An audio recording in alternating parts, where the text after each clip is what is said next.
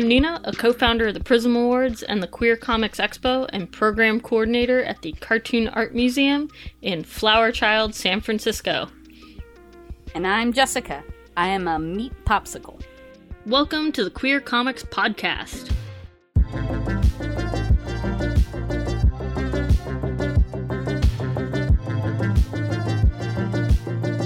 Welcome to the Queer Comics Podcast, full of flowers and meat popsicles.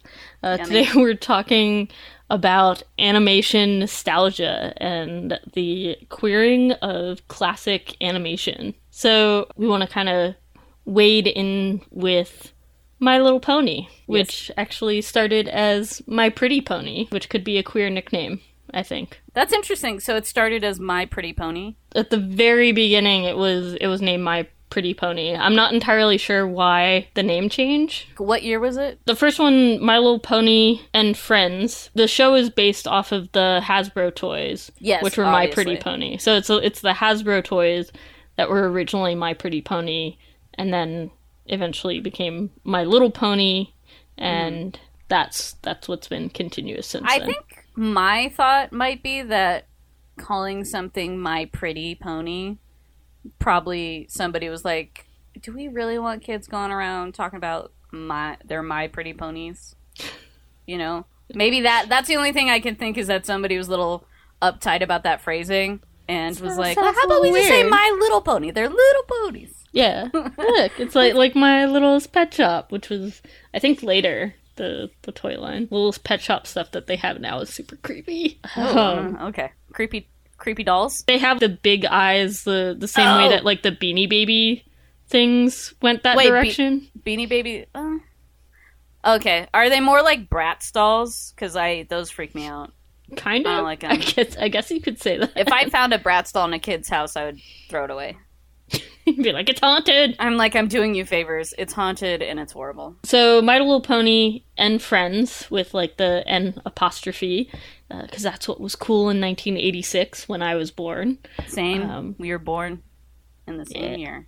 Yeah, I always forget that. Mm-hmm. The first iteration, and then there was a reboot with My Little Pony Tales in 1992. Then the version that we know today, Friendship is Magic, which was sort of headlined by Lauren Faust, was really pushing and developing the new line and the new iteration of My Little Ponies as this great grounds for role models for young girls, and actually ended up being a great series that was adored by not just young girls, but young boys and older women and older men as well, bringing us the bronies culture, which has had its ups and downs. Overall, I really enjoyed the show, and then they jumped the horse when they did Equestria Girls from 2013 to 2017. So it actually had a decent run, but I think a lot of the fans from Friendship is Magic had a really hard time with the transition. Is Equestria Girls about girls riding My Little Ponies? No, it's about girls that look like My Little Ponies, but they're anthropomorphic human horses. No. So it's like the horses anthropomorphized to look more like people. It's called Equestria Girls? Yes. Yeah. I have to admit, I haven't watched it, so I can't fully form an opinion on it. Okay, but I just have a really hard time with it aesthetically. It's... Okay, I'm looking at it. I'm like, that's a lot. They did use a fair amount of characters and sort of reimagine them from the original series for our conversation means here. I really just wanted to touch on 3 characters that really feel like they possessed a queer sensibility to them, either then and or now. The first one I'm going to go over is actually Spike. And are you, Jessica, familiar with who Spike is? Nope. I'm not I'll be honest, I played with My Little Ponies when I was little, and I'm familiar with the bronies culture. Like, I've seen there's that documentary. Other than that, I'm not familiar with, like, the individual characters. So, Spike is a purple dragon, and he's a young dragon, and he hangs out with the My Little Ponies, because why not? The original My Little Pony did also have a lot of influence with not quite being like fantasy kingdoms and knights and things like that, but you could feel an influence about it from the aesthetic of the show and the different characters that were created. Plus, they're from a kingdom, and there are other kingdoms. It kind of isn't a lot of shows that were being developed at that time. It was this sort of, everything felt like it harkened back to being based on a like fantasy influence in some way or another. Well, yeah, but anytime you introduce kingdoms. Yeah. So Spike was one of my favorite characters from the original series. And looking back at it now, he kind of felt like he was the queer male character hanging out with all his straight female friends, but wasn't out to anybody. Aww. So that was kind of the take that I had then.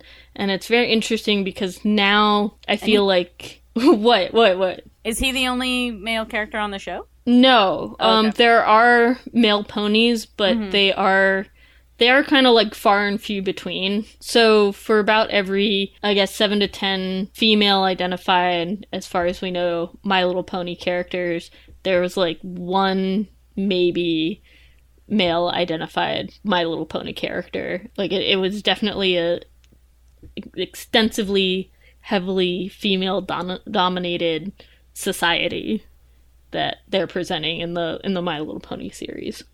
Yeah. I mean, that's like for sure. Yeah. Like that's definitely like, even though I know that there are a lot of men who are fans of it, if something's good, then it's going to draw fans from all over, and I think it should, no matter like if it leans masculine or feminine. It's interesting because I think the idea was that by having it be mostly women that you're witnessing in the town that the ponies live in, that sort of allows them to be masculine or feminine, quote unquote, themselves without having to use that as a comparison with other male characters on the show. I don't know, does that ride for you? Does that ride? I'm making up my own slang. You're alright? Okay. No, yes, that does make sense, yeah, because if you don't see a lot of male characters throughout a show like this where there are kingdoms and I'm assuming some kind of fight sequences, even though I can't imagine they're like... I mean... Yeah, I've seen a few, clips of, like, stuff happening on the show where, like, a pony in a cowboy hat was, like, throwing something at a wooden wolf. So basically, it gives a chance to identify personality traits beyond really saying, like, that makes them more masculine or more feminine. Like, the given is that they're all women, and then these are the personalities that they are allowed to have. So it kind of opens up the scope of how the intended audience of girls is supposed to be able to identify with any of these personality traits and kind of open up against gender stereotypes is really what they were trying to do with the newer show. So for Spike, from where in the original show, the characters still, no matter what personality traits they had, they still felt like they were very much on a more girly spectrum. Like everything was much more traditionally feminine, even if they were more sort of action hero-y, so that it created this dynamic that related to Spike being the gay boy hanging out with his straight girlfriends. Now in the new show, it feels like there's a more expanded range of identities for the ponies, and so Spike feels less like a token character in the newer series to me, and it feels like he's able to inhabit more of his own space, if that makes sense. Yeah, but I also, no, that makes sense. Yeah, it's interesting because I don't feel like he identifies as queerly to me in the new series as he did in the original series. And I can't quite pinpoint exactly why, but I find that a curiosity of mine. The other two characters that I wanted to talk about were Applejack, the pony with the cowboy hat that throws things at the wooden wolf. Yeah, that's what I saw a clip of that, and I'm like, yeah, she's... And Rainbow Dash. And so... Oh, yeah, Rainbow Dash, I, of course, am aware of. So, there's also, Pinkie Pie and Fluttershy. Oh, these names. Oh, God. And, these characters could just as easily, or these characters and these personalities could just as easily be queer, but because of the way that you and I relate to our queerness and because of the stereotypes of society, the following incident happened at Comic-Con where they had a My Little Pony booth, and it was an election year, and so you got to vote. Wait, was this 2016? It was not 2016. It was okay. 4 years before that. Okay.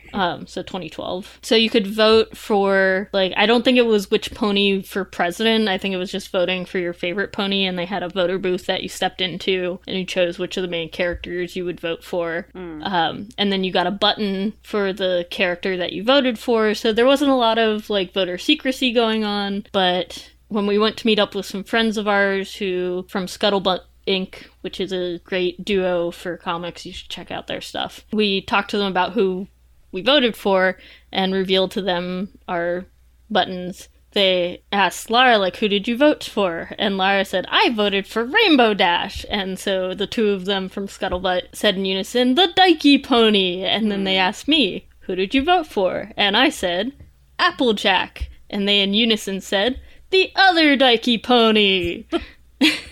And so, it's an interesting thing where the second we see a pony as being, or any character as being tomboyish. Or wearing a hat. Or wearing a hat. we automatically use that as a way to identify them as queer. And so it's interesting that instead of... Well, if you caught up on Broad City, it's like March 5th right now, so if anyone's caught up on Broad City, they'll understand why I mentioned hats. It just kind of became this thing that underlied and fed into, like, the brony culture, and I guess it's just the pony culture. I think there was another nickname for women that like My Little Pony. I've totally blinked on it. Oh, yeah, you're right, because we are saying brony a lot. I think it's just fun to say brony. They definitely... rolls off I feel like they well. definitely have the better nickname. Yeah. But while the series does have some male characters, and there are instances where when those male characters come around, there's female ponies that are fawning over them. I don't personally recall ever seeing that happen for any two female identifying or two male identifying characters. I could be missing a hint here or there, so please don't burn me at the stake, listeners, if I if I miss that. I don't remember that being a very obvious part of the old series or the new series, but it involves a lot of pseudo rainbows, so there's got to be queerness somewhere. I mean, there's so many rainbows in cartoons. I know, especially from the 80s, so it makes it an easy target for 80s cartoons to be ripe for the queering in terms of their reboots. Oh god, something just flashed in my head, like a really gritty Christopher Nolan reboot of Care Bears. Somebody just sent me a meme about Ewoks just being Care Bears that are woke and have, like, gone to live in nature. And okay. I'll have to look that up.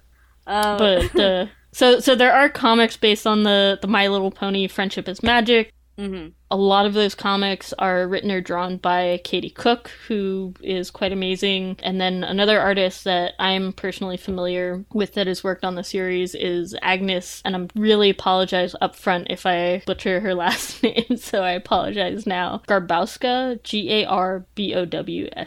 Mm-hmm. So Agnes is really great, really sweet, super funny, has a great way of showing humor in her drawings, and Katie Cook. Don't believe I've met her personally for more than maybe a casual introduction by a friend, but I've been a longtime fan of her work as well. So although there's not any direct queer content, we all know Applejack and Rainbow Dash are out there to represent, so we kind of included it for that subtext reason. Mm-hmm. Subtextual presence. Yeah. Mm-hmm. What is the name of the... Now I'm blanking. The Equestria... Is it called Equestria Princesses, or what the heck's it called? Like, already, Equestria Girls? Equestria Girls. I'm just, like, thinking about that, and I'm like, the imagery and everything, it really seems like it was... This is what I mean, everything's fan fiction. You know, like, it's not necessarily a reboot or gets associated with My Little Pony, but basically, like, what if the ponies were people, you know? Like, yeah, it's like an AU fanfic. That's what it's like. That's what it looks like to me. I mean, yeah, it's interesting because you'd consider it a spin-off. But is if it? It's... Do they if ever? It's not is like it ever? Is it like the My Little Ponies walk into a dimension where they're people, or do they just start off as people? Because that's an AU fanfic. If they don't explain how they became people. I don't remember if they ever touch on explaining it or not, because like I said, I had a hard time digesting the designs to be able to watch it. It's a lot. It looks like a lot. I'd be interested in hearing opinions from... It's not, I mean, the looks not too bad. It's just, I mean, it's like, I see why it's associated with My Little Pony, maybe just for girls who are like kind of into My Little Pony, but would prefer to play with human-looking dolls. You know, like maybe a step closer to being able to self-identify. Yeah, maybe that's kind of the thinking behind it, which is fine. It's, you know, sometimes people don't want to play with ponies. Sometimes they want to play with girls who look like ponies. The other thing that I haven't been able to pin down, I probably just need to do like a slightly better Google search, but I also had... Everyone needs to do a slightly better Google search. I also had these kangaroo characters from the toys as a kid that... There were kangaroos in My Little Pony? Yeah, I don't know. Jesus. The other thing about the original series was they actually interacted with humans, and that doesn't really happen to any of my recollection in the newer series until they become humanoid themselves. Is that in Equestria Girls? Or is it... Do they become human speculating. Okay. I was like, Okay. I thought that was another interesting change in dynamic for the reboot. Is kind of they just leaving all the human ponies world away. or dragons all the time. Yeah. Got it. Talking about the ambiguity of queer presence, there was another series that we wanted to bring up that's a little bit shorter, but for people who were born in the same year as us in 1986. Yeah, shorter in the amount of time we'll probably spend talking about it. It's not like literally short. Do you wanna introduce the other series that we want to talk about? The Ambiguously Gay Duo.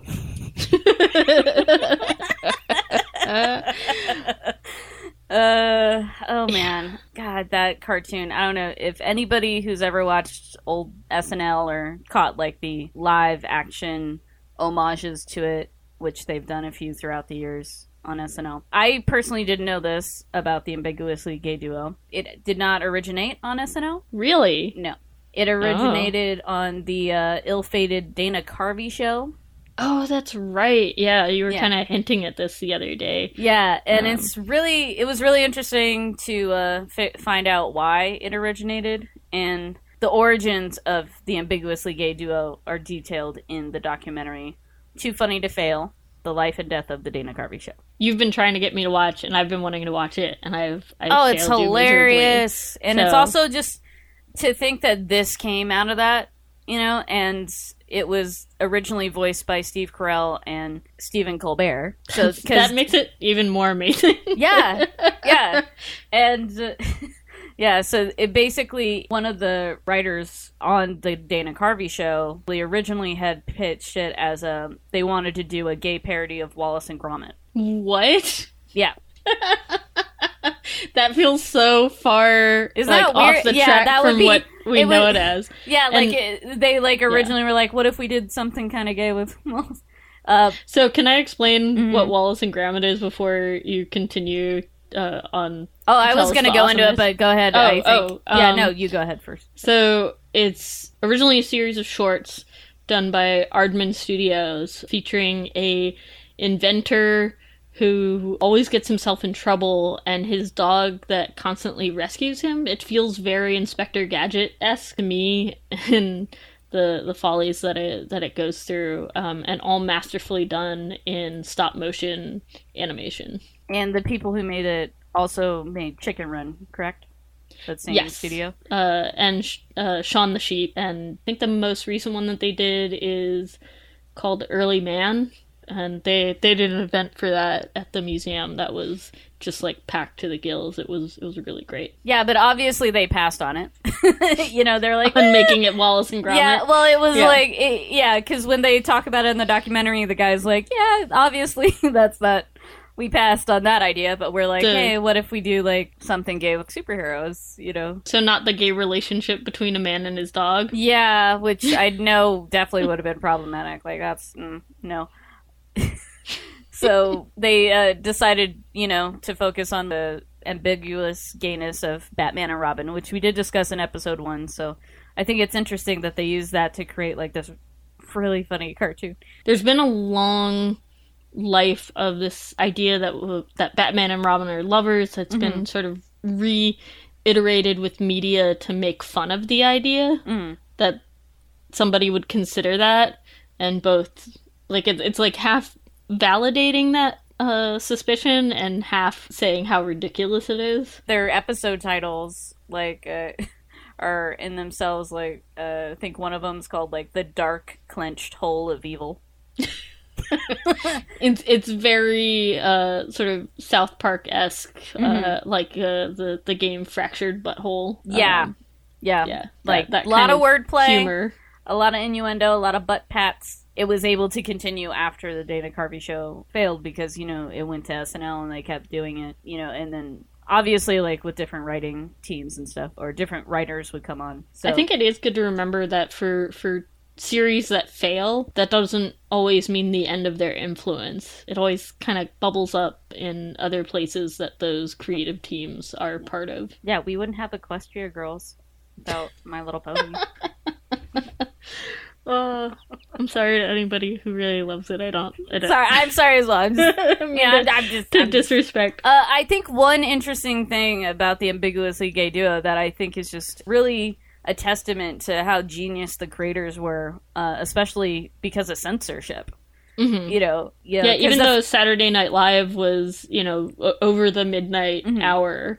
Well, actually, not even with SNL. Back when it started on in September of 1996. This is ambiguously gay duo, not SNL. Yeah, no, just to clarify. No, for this listeners. is ambiguously gay duo. Yeah. So around 96 is when they aired their first episode, but they had a little pushback because of the color of their car, because obviously it's shaped like a penis. Yeah, so it was like flesh colored, right? Yeah, so the thing is, like, they wanted to make it flesh colored.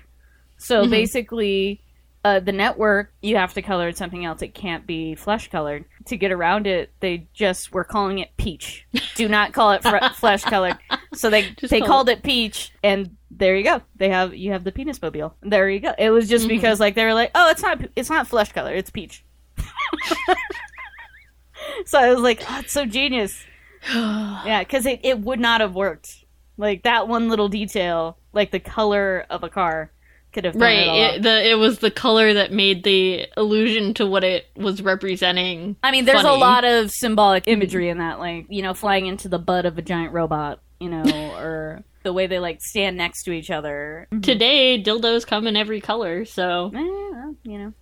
I mean, they probably did back then, too. For me, the other thing about watching it, and I get asked this a lot in terms of sort of what was the first time you were aware of the word gay or queerness or, gender nonconformity and that kind of stuff. And it really, that feels like a really hard thing for me to pinpoint. I don't have like a aha moment to point back to. It wasn't this for me. It was, I thought it was funny, but that was when I was still in the closet, and I think I'd say I was like maybe pushing 10, maybe older. I can't remember the exact first time I saw Ambiguously Gay Duo, but I do know that I was young.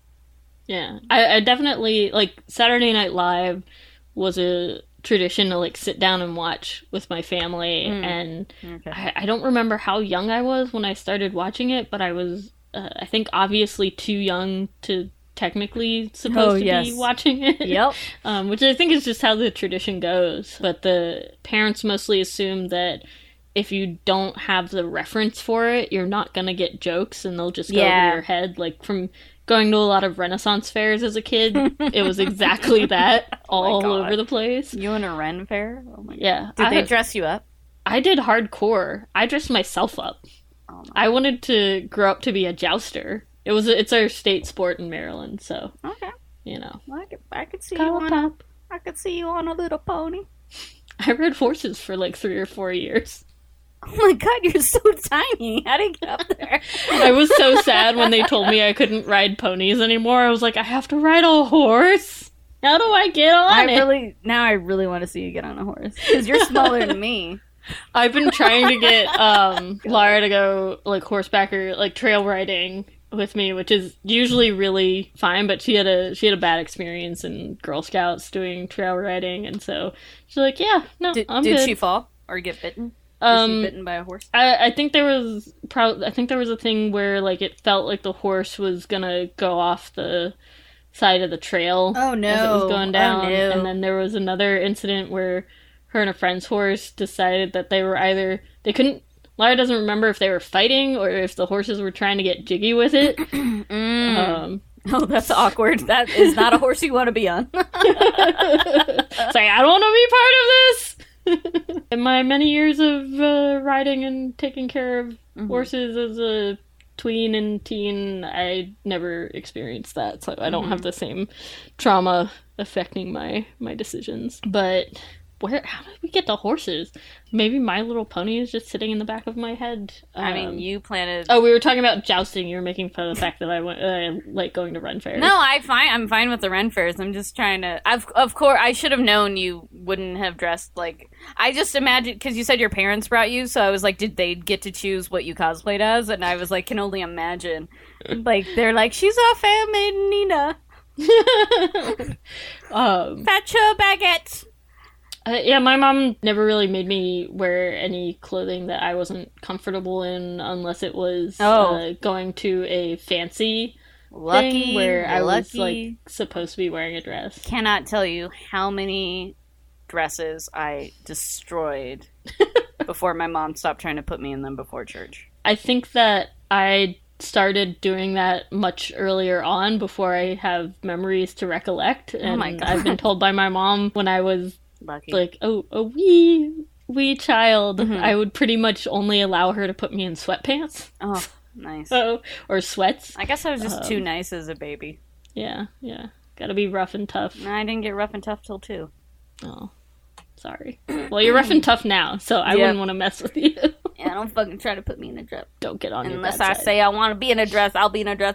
You don't get to tell me what I get to do. But I think that ambiguously gay duo, to get back to our original topic, for me was one of those early experiences where I heard the term gay and I didn't feel like the cartoons, albeit the idea was to laugh at the queerness, I didn't feel like they were making fun of the relationship. That's I think true. they were just making fun of like the PDA aspect of it, like the public displays of affection. Every laugh line in the show is basically them doing something and then like awkward silence and people around them are just like, what are you staring at? And they're like, nothing!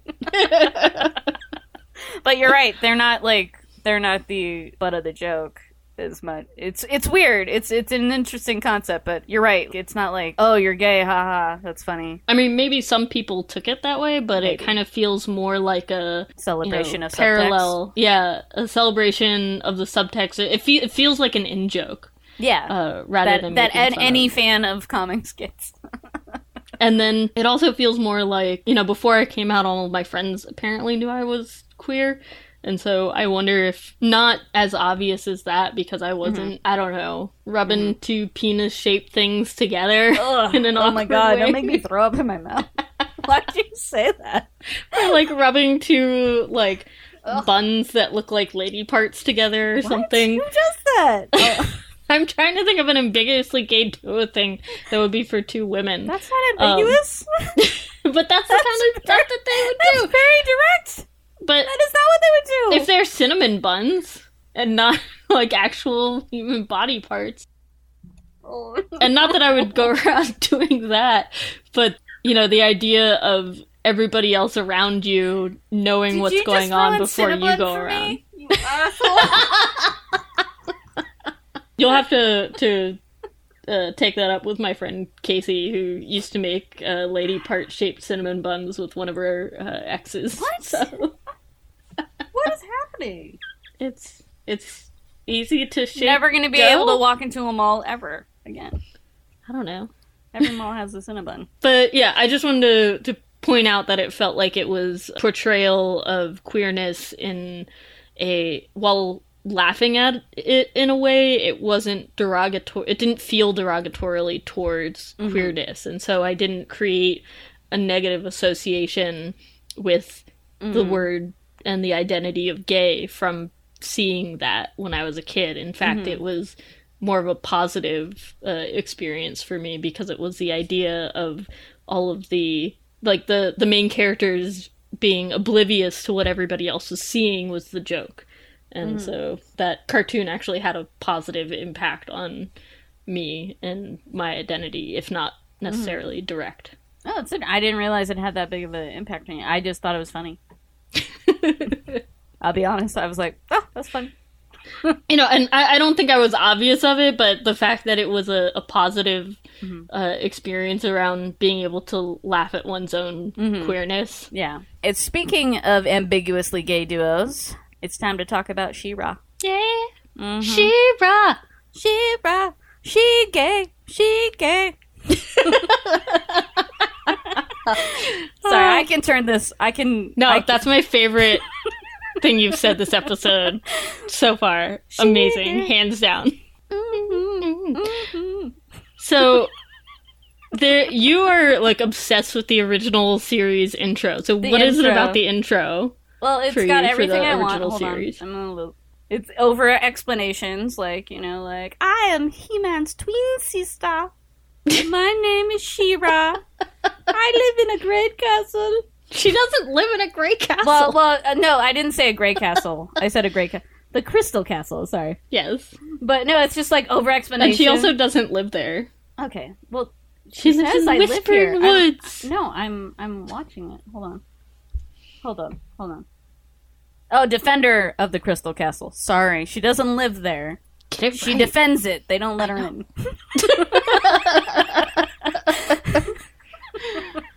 Sorry, no, I'm joking.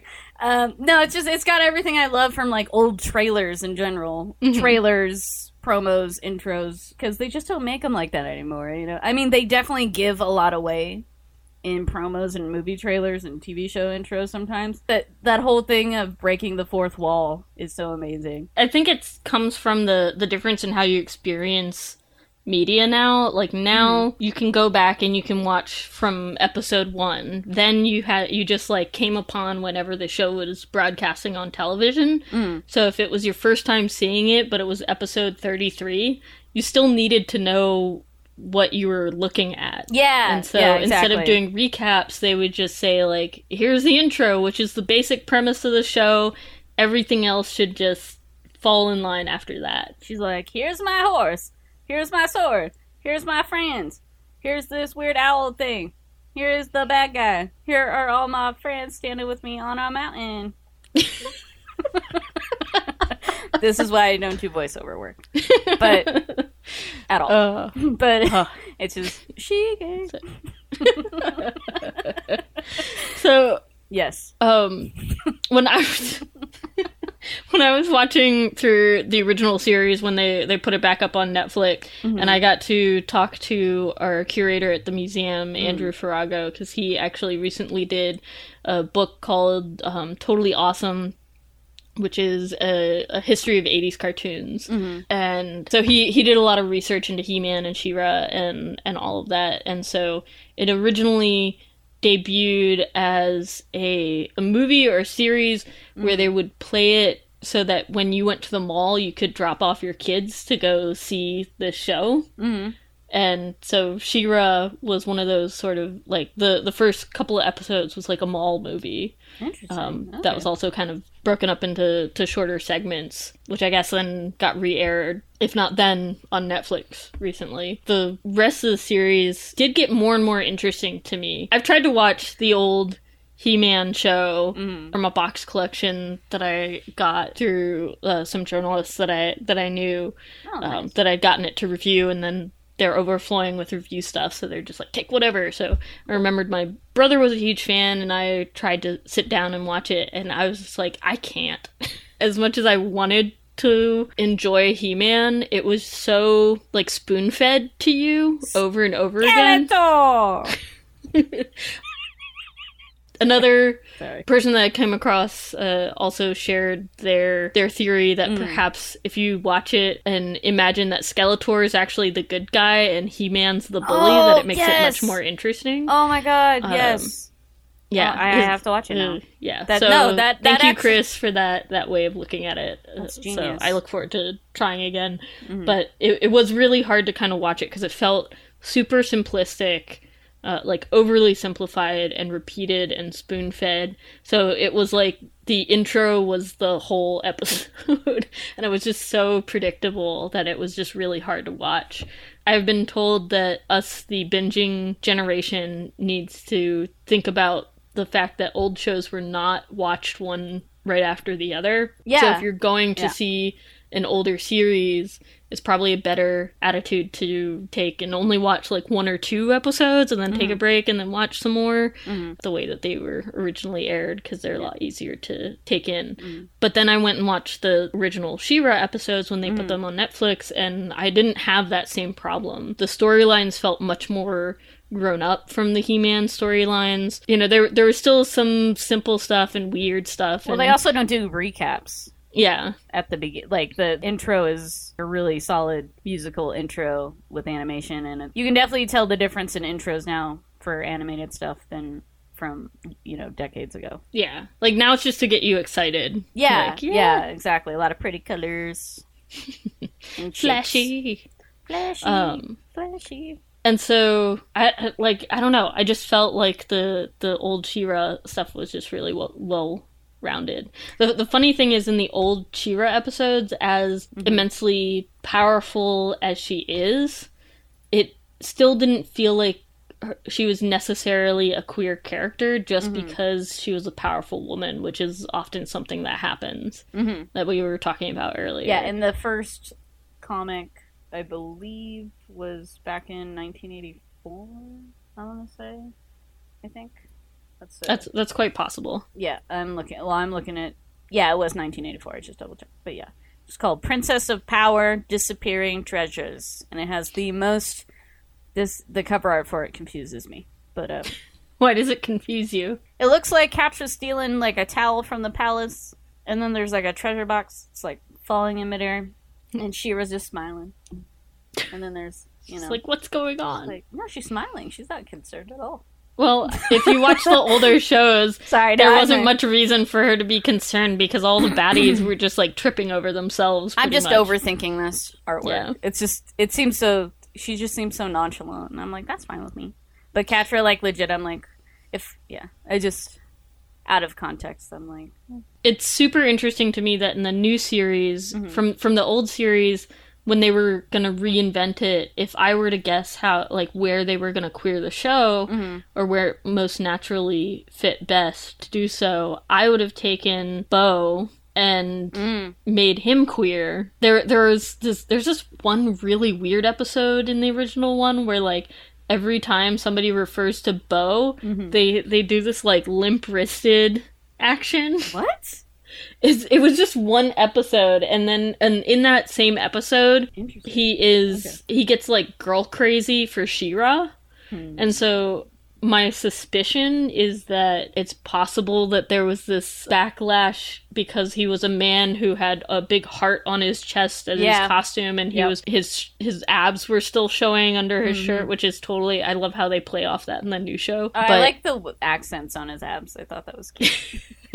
And then, so I wonder if it was kind of a way for the studio to, like, joke off the fact that perhaps fans or people who weren't fans were saying that Bo was queer in the original series, but then cover it up. I mean, but to be fair, I mean, He-Man's style is almost similar to that shirt. Like, sometimes he wears, like, the X thing. He has that, like, Yeah, so you could be a straight or hetero character. I mean, I'm not necessarily... I think it was the way the cut was.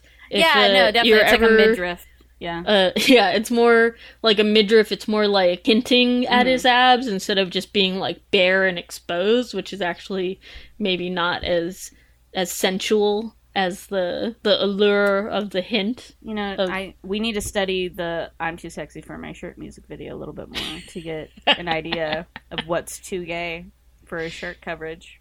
We must figure out the equation. Is he too sexy for his shirt? It's been shared with me that as far as we know from the animators that actually worked on the show, as far as the people who actually created the animation, there was no particular thing in mind for them to try and send a message or do anything in particular with the show. Albeit it has like really weird PSAs after a certain amount of time. They add this character, Lookie, that you're hides... talking about the original. Yeah, back in the original, there's a character named Lookie. Oh, Jesus. That hides in the episode, and you have to see if you can spot them. And then at the end of the episode, they're like, oh, did you see me in this? Like, when it panned over this part of the background, and I was hiding in something that looked like part of what I look like.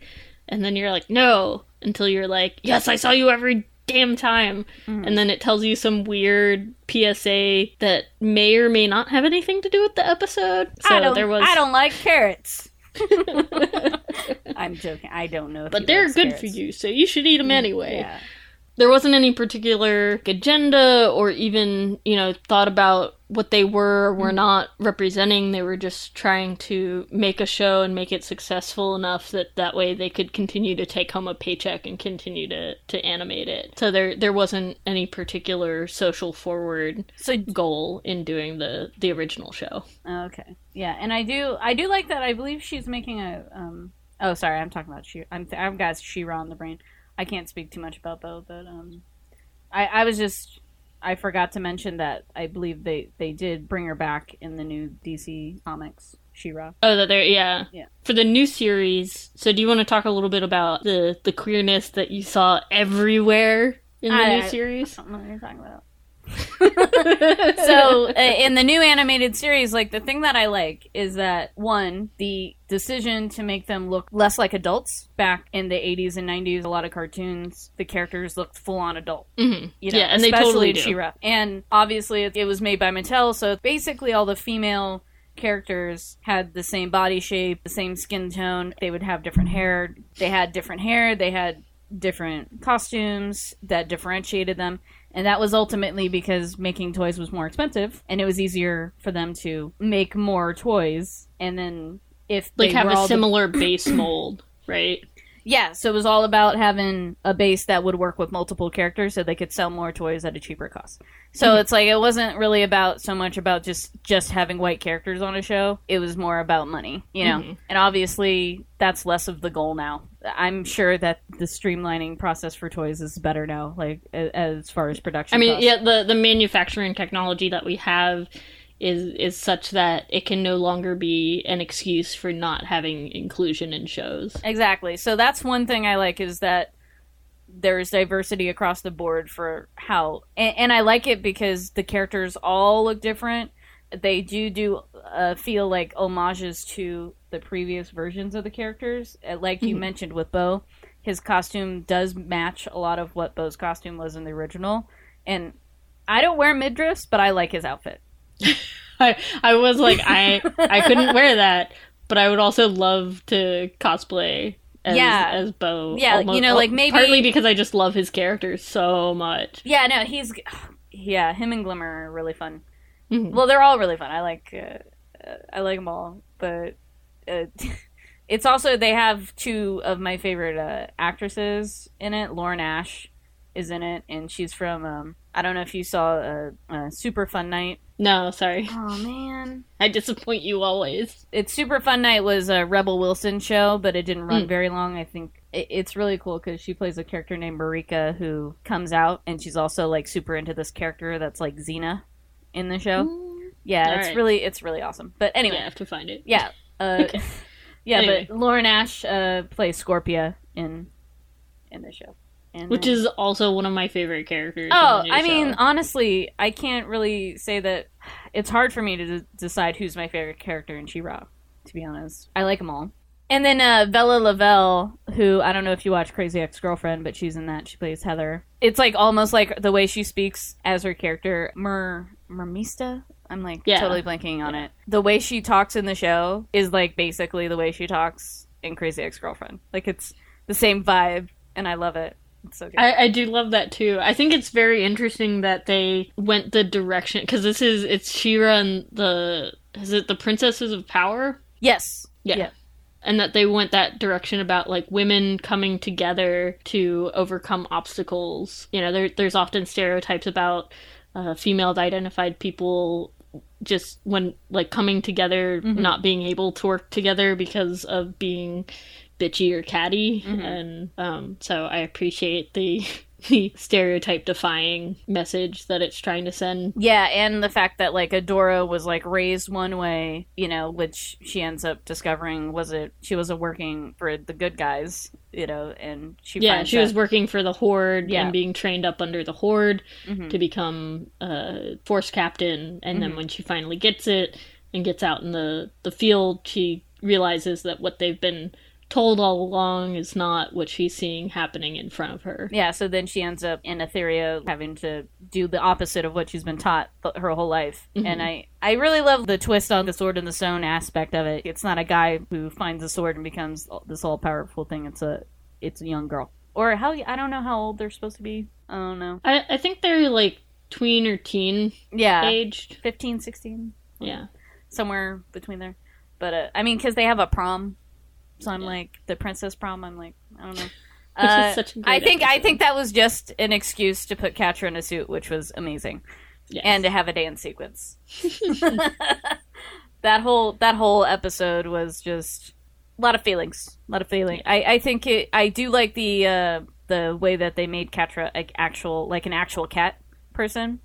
And that it was so adorable, like when they show her like sleeping at the foot of Adora's bed. It is interesting because they make the original Catra is cat-like in the way that the original Catwoman was kind of had like cat aspects too. Yeah, like but she was very much a person. Was kind of like mimicking cat eye glasses and stuff like that, and the mask that she wore. I actually like Catra's transformation sequence in the original series whenever she turns into a cat being, but during battle, which never works out for her. Yeah, we're just she can be a cat person, and we're all gonna have to deal with that, and they're never really gonna explain it. It creates so many like great humorous moments in the show and making it actually much more lighthearted than the original as well. Yeah, I do. It's definitely more lighthearted. But cartoons were very serious back in the day. Do you remember watching the X-Men? Yeah, that stuff was hardcore. I'm gonna make you cry. I'm gonna make you cry.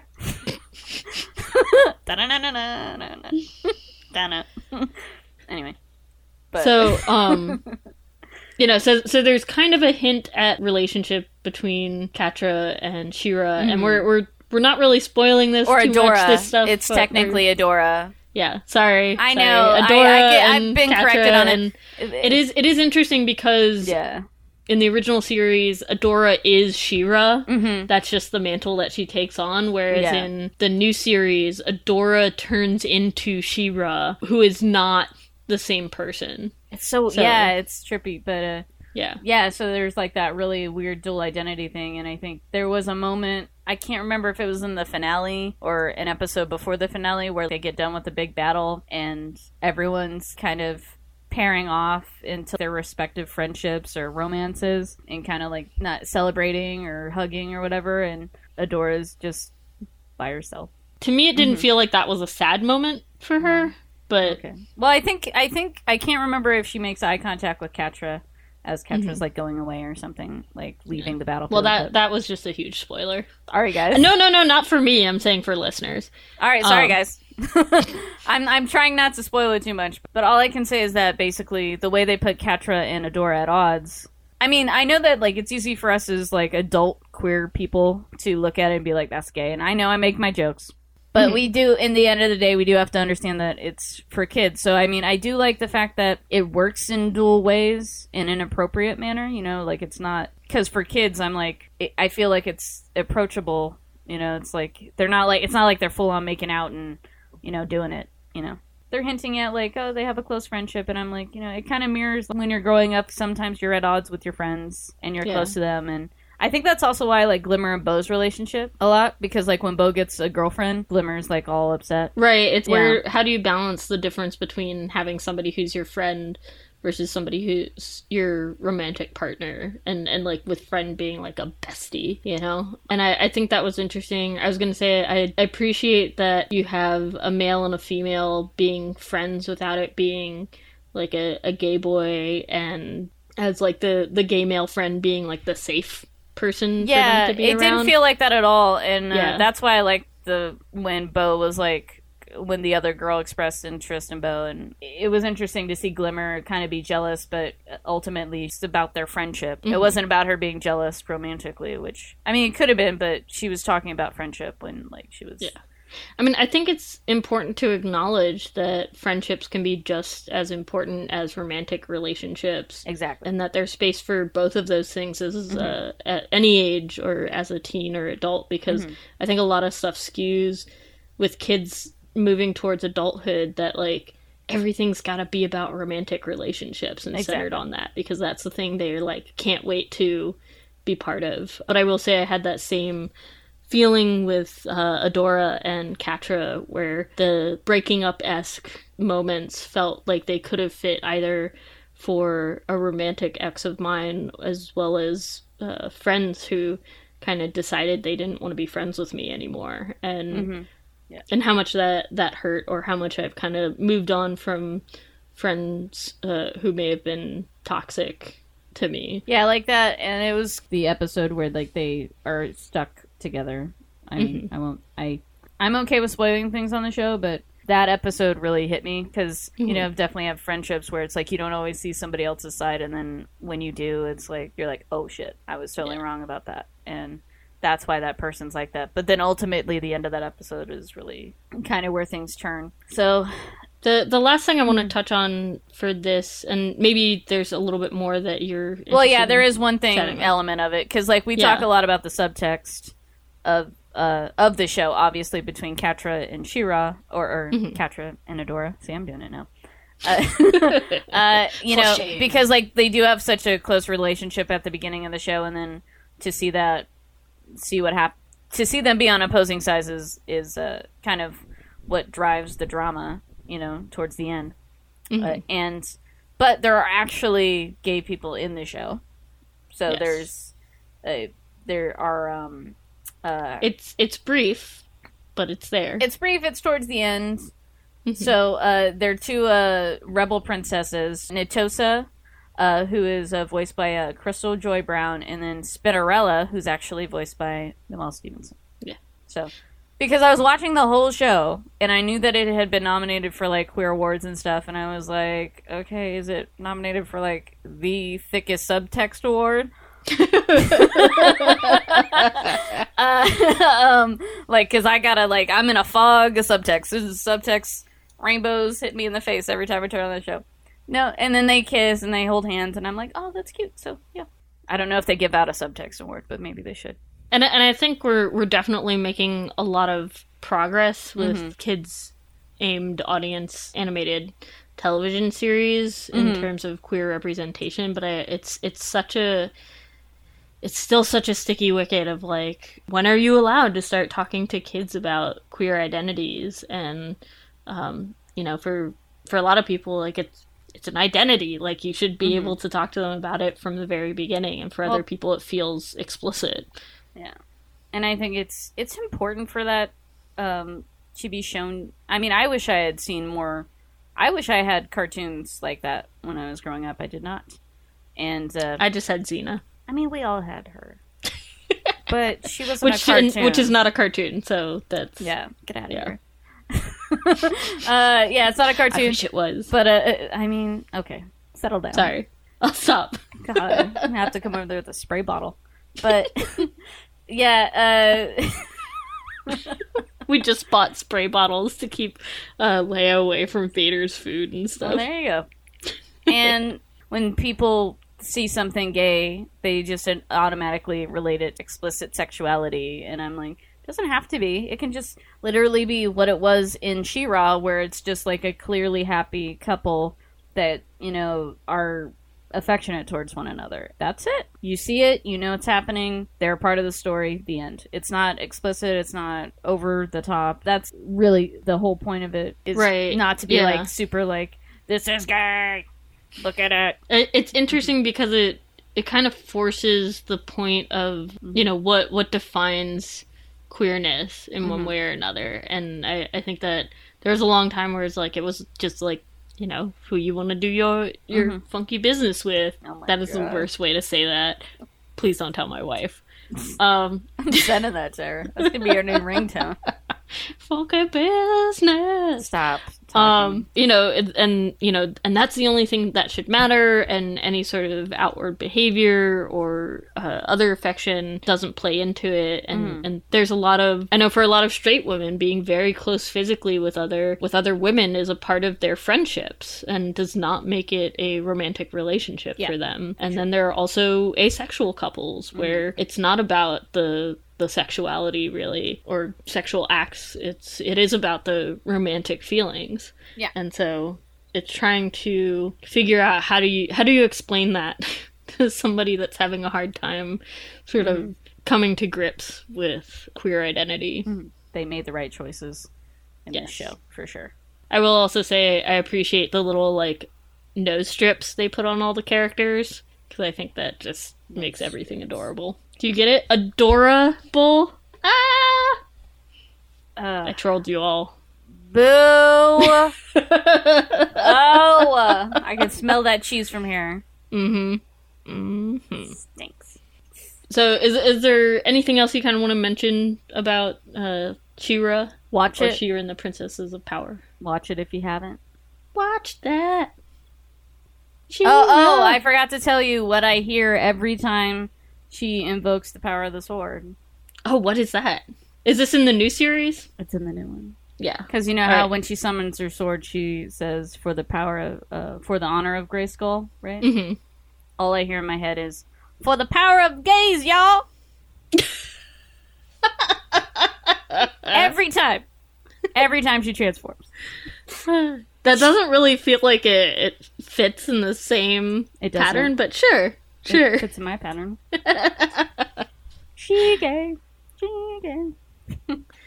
Whatever makes you smile. One of the things that was kind of controversial, but that I really enjoyed, is the queer representation that appeared in Voltron, Legendary Defender. Voltron in the US was Voltron Defender of the Universe, which started in 1984. It ran for 74 episodes, and it was actually based on a anime that was called Beast King Go Lion. It was done by an animation studio that was looking to adapt a Japanese animation series for a US audience. There were some samplers. I believe if my sources are correct, Beast King Go Lion was not supposed to be included in that sampler, but it was. And so the studio didn't really like the other stuff that was in there, but they really loved the Beast King Go Lion. I'm going to say this as many times as I can. I know. It's overwhelming. It's an overwhelming sentence. It is. It's a mouthful. Beast can't go lion. It's like, I'm like, okay, chill the part. I'm like, okay, I'll go lion somewhere. The idea that there were like lions that formed this giant mech, I think that was just like a really cool concept that they enjoyed. I always enjoyed in the older series that when the mech formed, that the Voltron had these very luscious robot lips. I thought it was interesting, because especially, like, even though robots don't have gender, you know that most mechs people are going to identify as being masculine. I would like to cite Westworld. I know that in the Transformer community, there's a lot more discussion about gender representation in the robots that are presented, and I think that's super awesome. So I enjoyed that here, too, in the original series. I thought it was interesting that in the new series, they took away those luscious lips. Oh my. I don't know. I'm not sure the reasoning why. I don't know if it was... It's just weird calling robot lips luscious. That's okay. But everyone's got their thing. Yeah, they don't open. I don't know. They're just there. It never speaks. It doesn't say anything. Okay, keep going with the thing. Going to a dark place. So, Voltron Legendary Defender was a reboot that started in 2016. It ran for 78 episodes, so 4 more episodes than the original US adaptation, and it was done in 8 seasons on Netflix over, I think, like 3 years. So 8 seasons it's really... in 3 years. Yeah, it's really weird for me to think about that now. Like, a season is just, like, the batch that they release it in. Yeah. As opposed to being the annual set of the show. Yeah, it's crazy they do so many in such little time. Yeah. It is. I'm curious what the production is like for something like that. Yeah. So from the old series to the new series, in the original series, there's no real outward acknowledgement of queer characters or anything like that. Mm-hmm. I always identified with Pidge. Mm-hmm. If you're not sure who Pidge is, he's the green one. And he was the smallest one, and he was probably one of the smartest ones but he was a klutz. Wait. Oh, but that's in the original? Yes, so in the original. Okay. So in the original, Pidge was green. Mm-hmm. The other thing from the original that I always found very confusing as a kid was that the princess, her costume was pink, mm-hmm. but her lion was blue. And so I thought the whole point of their costumes was that they matched their lions, and so why doesn't she get the blue costume when she has the blue lion? That's okay. They got it right in Power Rangers. That's all that matters. Yeah.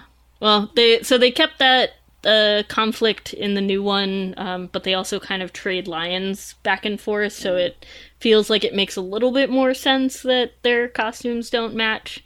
Bunch of lion swapping hippies. But despite the fact that in the original series, Pidge was identified to us as being a male, I still really identified with Pidge because of being small, being smart, but being a klutz, being underestimated, but still being able to like come through and be part of the team, and be a big part of the team, not just like a sideline thing. And glasses. And glasses, yes. And wearing glasses. Very important.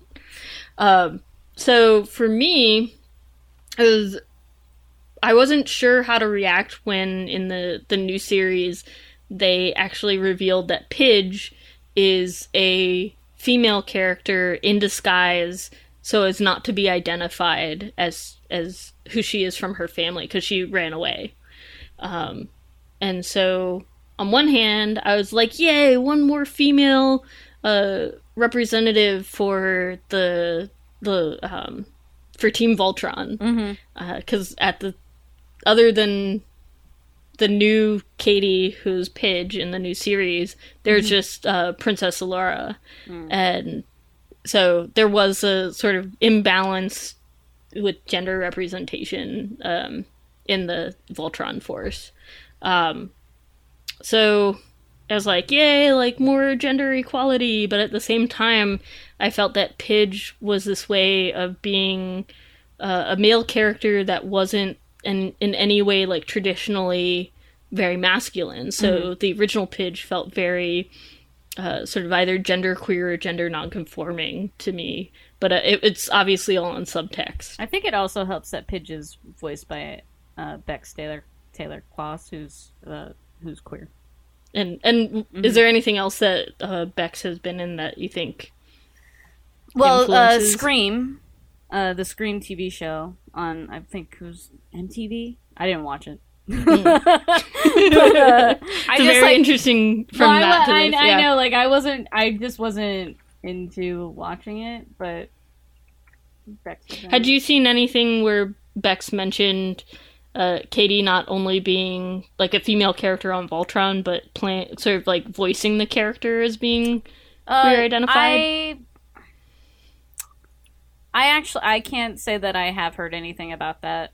I just know that that's how Bex identifies. But you and I have talked about, and in previous shows talked about how actors, or whether they're live action actors or voice actors, can sort of change or like add weight to the fact that a character is queer, whether or not they're written that way because of how that actor sees them. When they're not physically on screen, it's a little harder, but like there are some cases where it's like, I always go back to Ellen Page.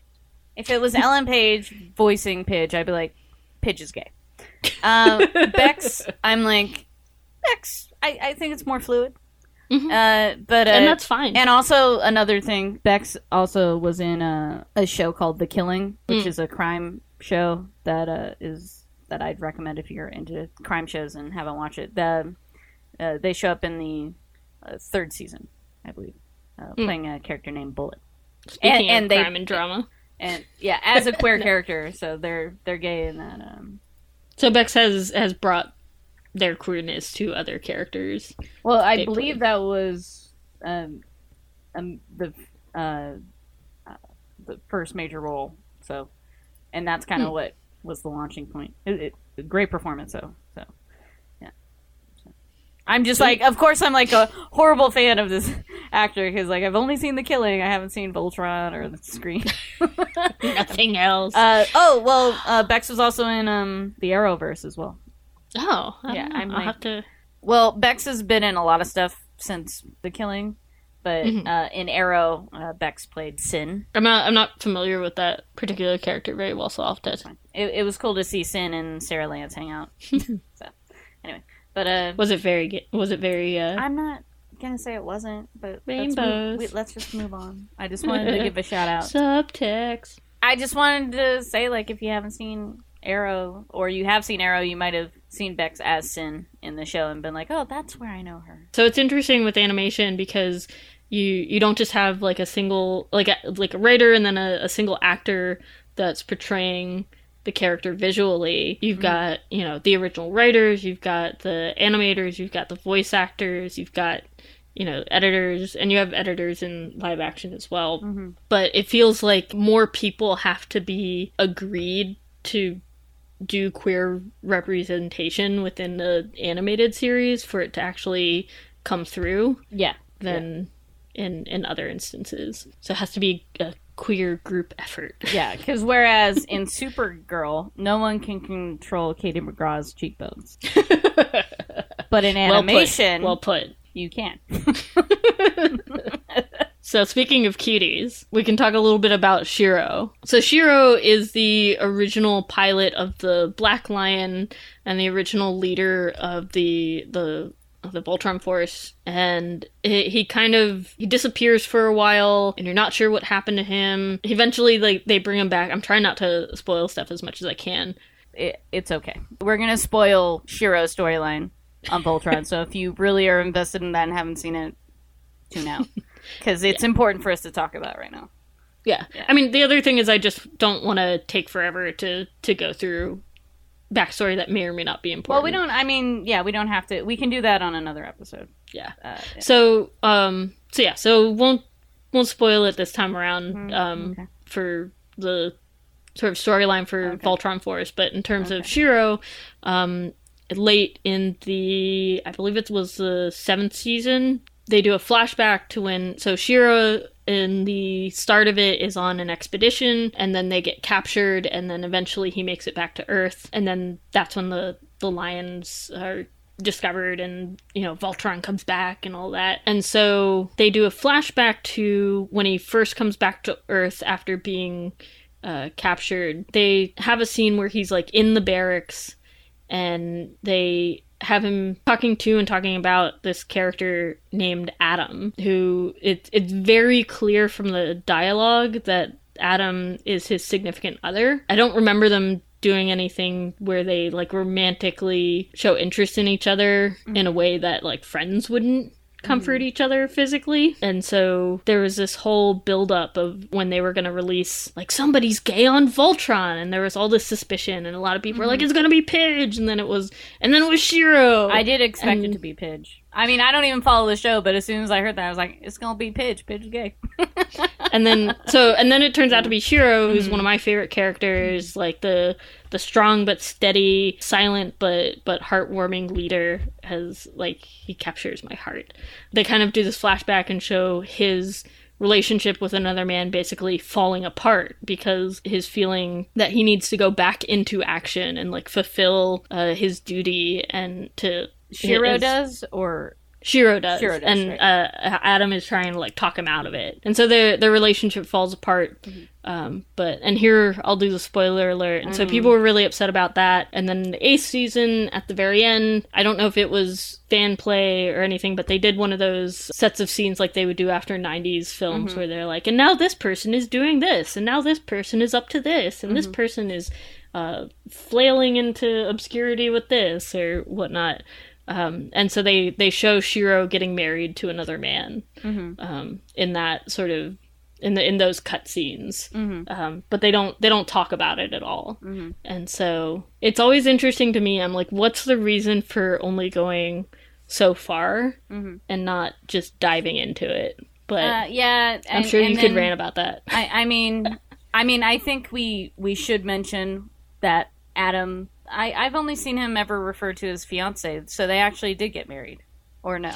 Well, I think they were engaged to be married. That's okay. So they were only ever fiancés. Yeah. And let's just say it ends abruptly. And it was because they had promised this LGBTQ representation, and then it's revealed. Like, this I know about the show because I read a lot of articles about it because it was all over the internet when it happened. Like, Adam dies because it's revealed that he was killed when the Galra attacked Earth.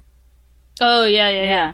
And a lot of fans were not happy about that. And there's just, I'll post links to, like, the articles that, because, it got so bad that the showrunners, like, released, like, really lengthy apologies on social media, apologizing to fans, about the decision, Yeah.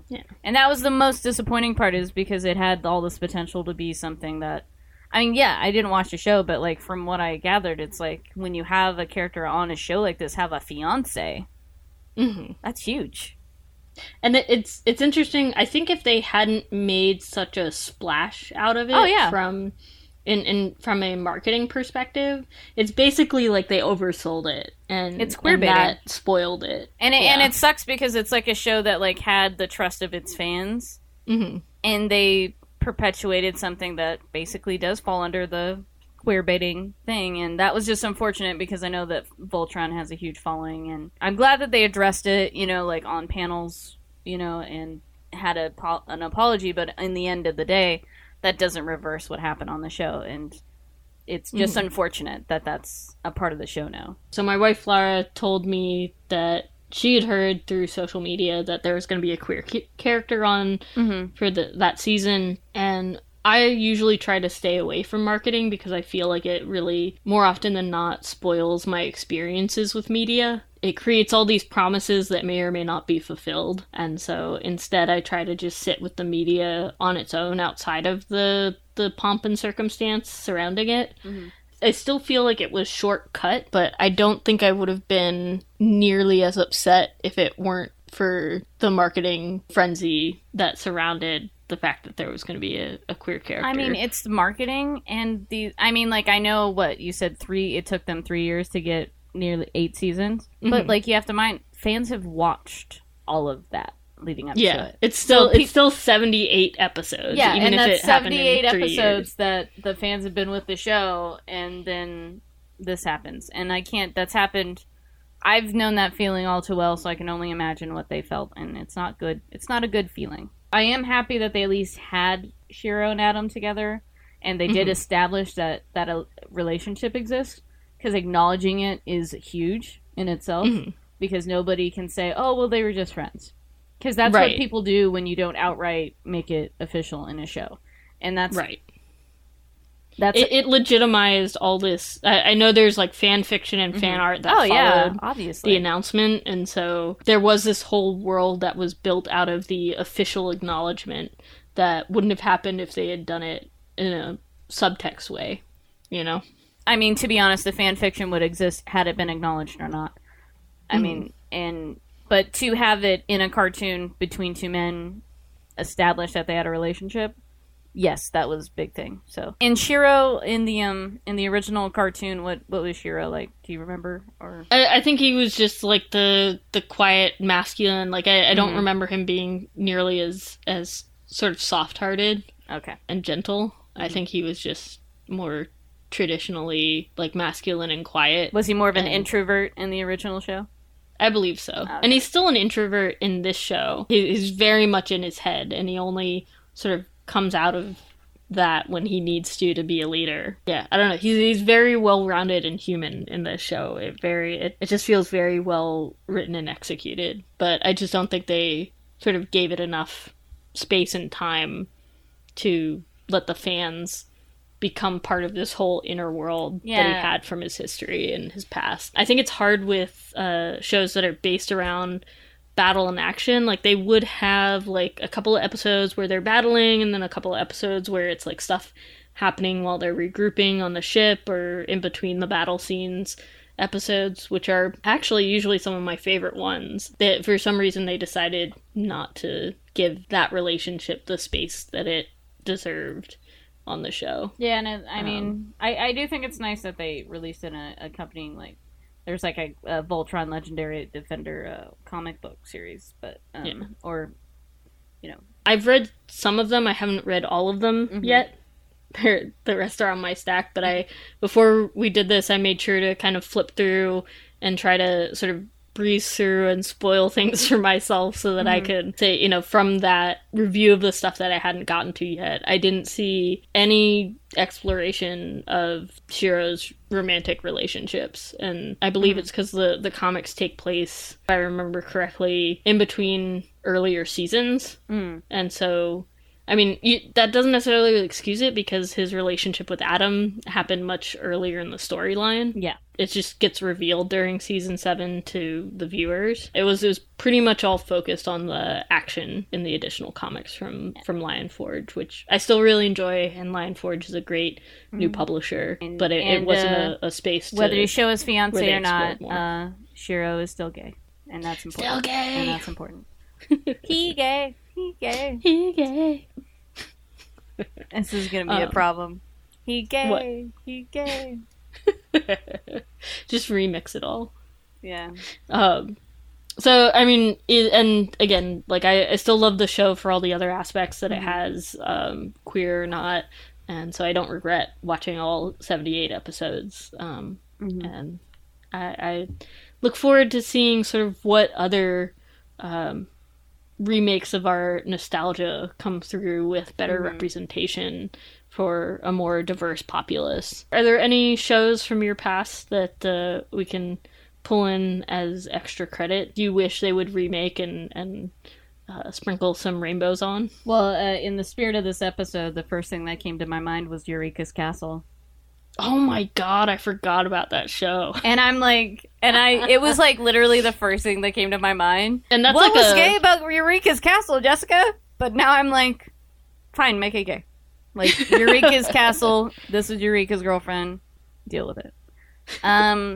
It was like part puppet, part animation, I right? know, and I'm like, but honestly, like, when I looked at that question, I was like, Eureka's Castle. It's like, fine, do it. Do it. Because you can't do it with Snorks. Or Fraggle Rock. I think Fraggle Rock could do it. Fraggle Rock could be gay. But yeah, could you imagine the Snorks? Oh, that would be so... awkward. That would be very, like, ambiguously gay, too. Yeah, it would be. But yeah, I guess, honestly, like, Eureka's Castle is probably my joke answer, but I think more seriously, X-Men. I just want the X-Men to be gay. Yeah.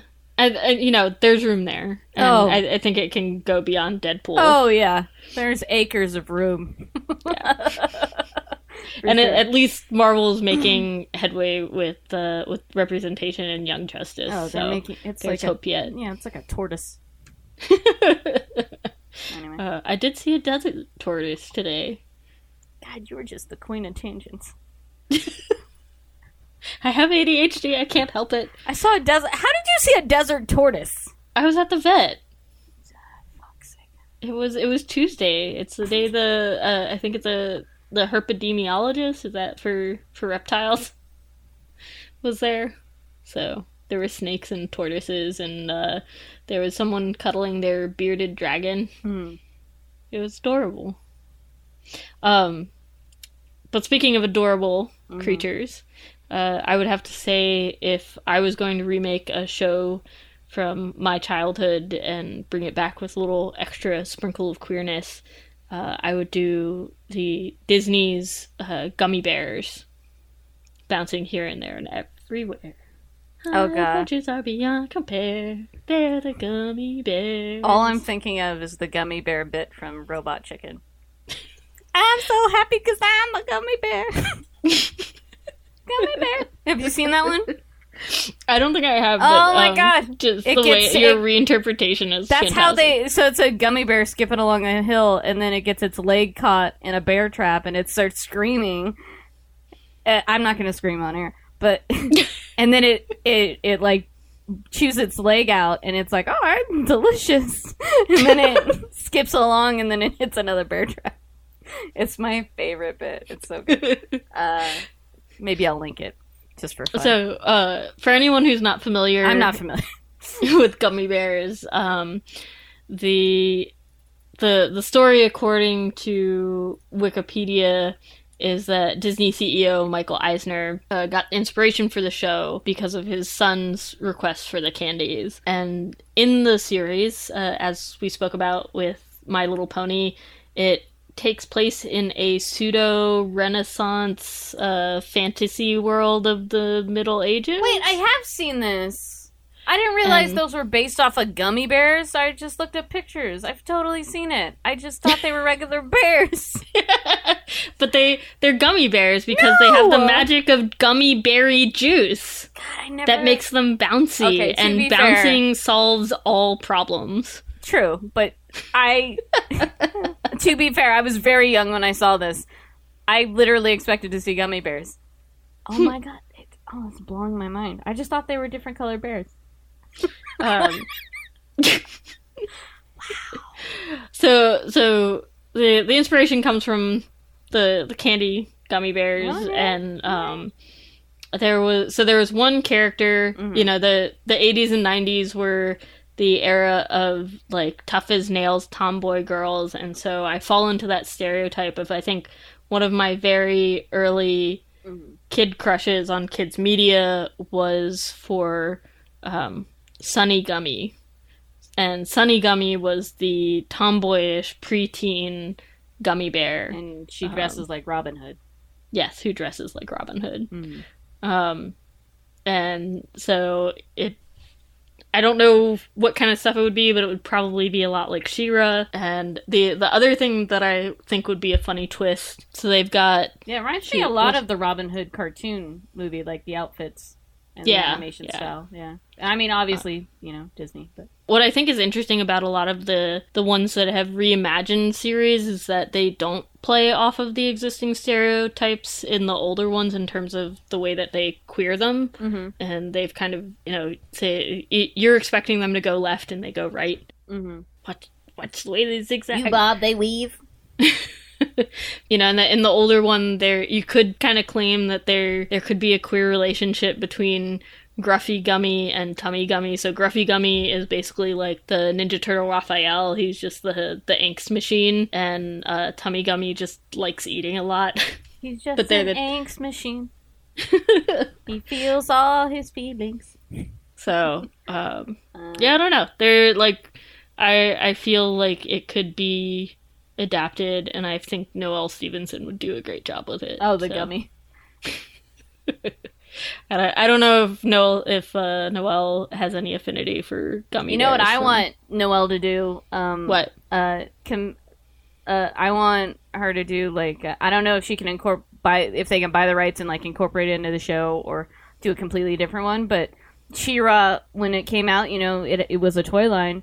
It had the competitor was Golden Girl and the Guardian of the Gemstones. What? Yeah, there was like a whole... I had no idea. Yeah, there was another toy line that I found out when I was researching the episode, and it wasn't as successful because that line of toys didn't have a cartoon. Yeah. Yeah, no, I know that was like totally the tactic with Transformers and everything else was just like make a cartoon that's basically like a living advertisement for the toy line. Yeah, and I'm like, I get the tactic, but sometimes those cartoons can be good. Yeah, no, I don't know. I'd have to find it and watch it. Mm-hmm. I'm curious. Wait, it's not a cartoon though. The Gemstones. Oh, that's right. It doesn't have a cartoon, so I can't watch it. Although when I first saw the name, I was like, Golden Girls. I know. The Guardian of the Golden Girls and the Guardian of the Gemstones. Like, make that a fanfic, please. Well, Noelle already kind of is because each princess has a gem. Oh my god. She's like 20 steps ahead of you. Oh my god. Okay. So maybe your dream has already come true. Maybe it has, and I didn't even realize it.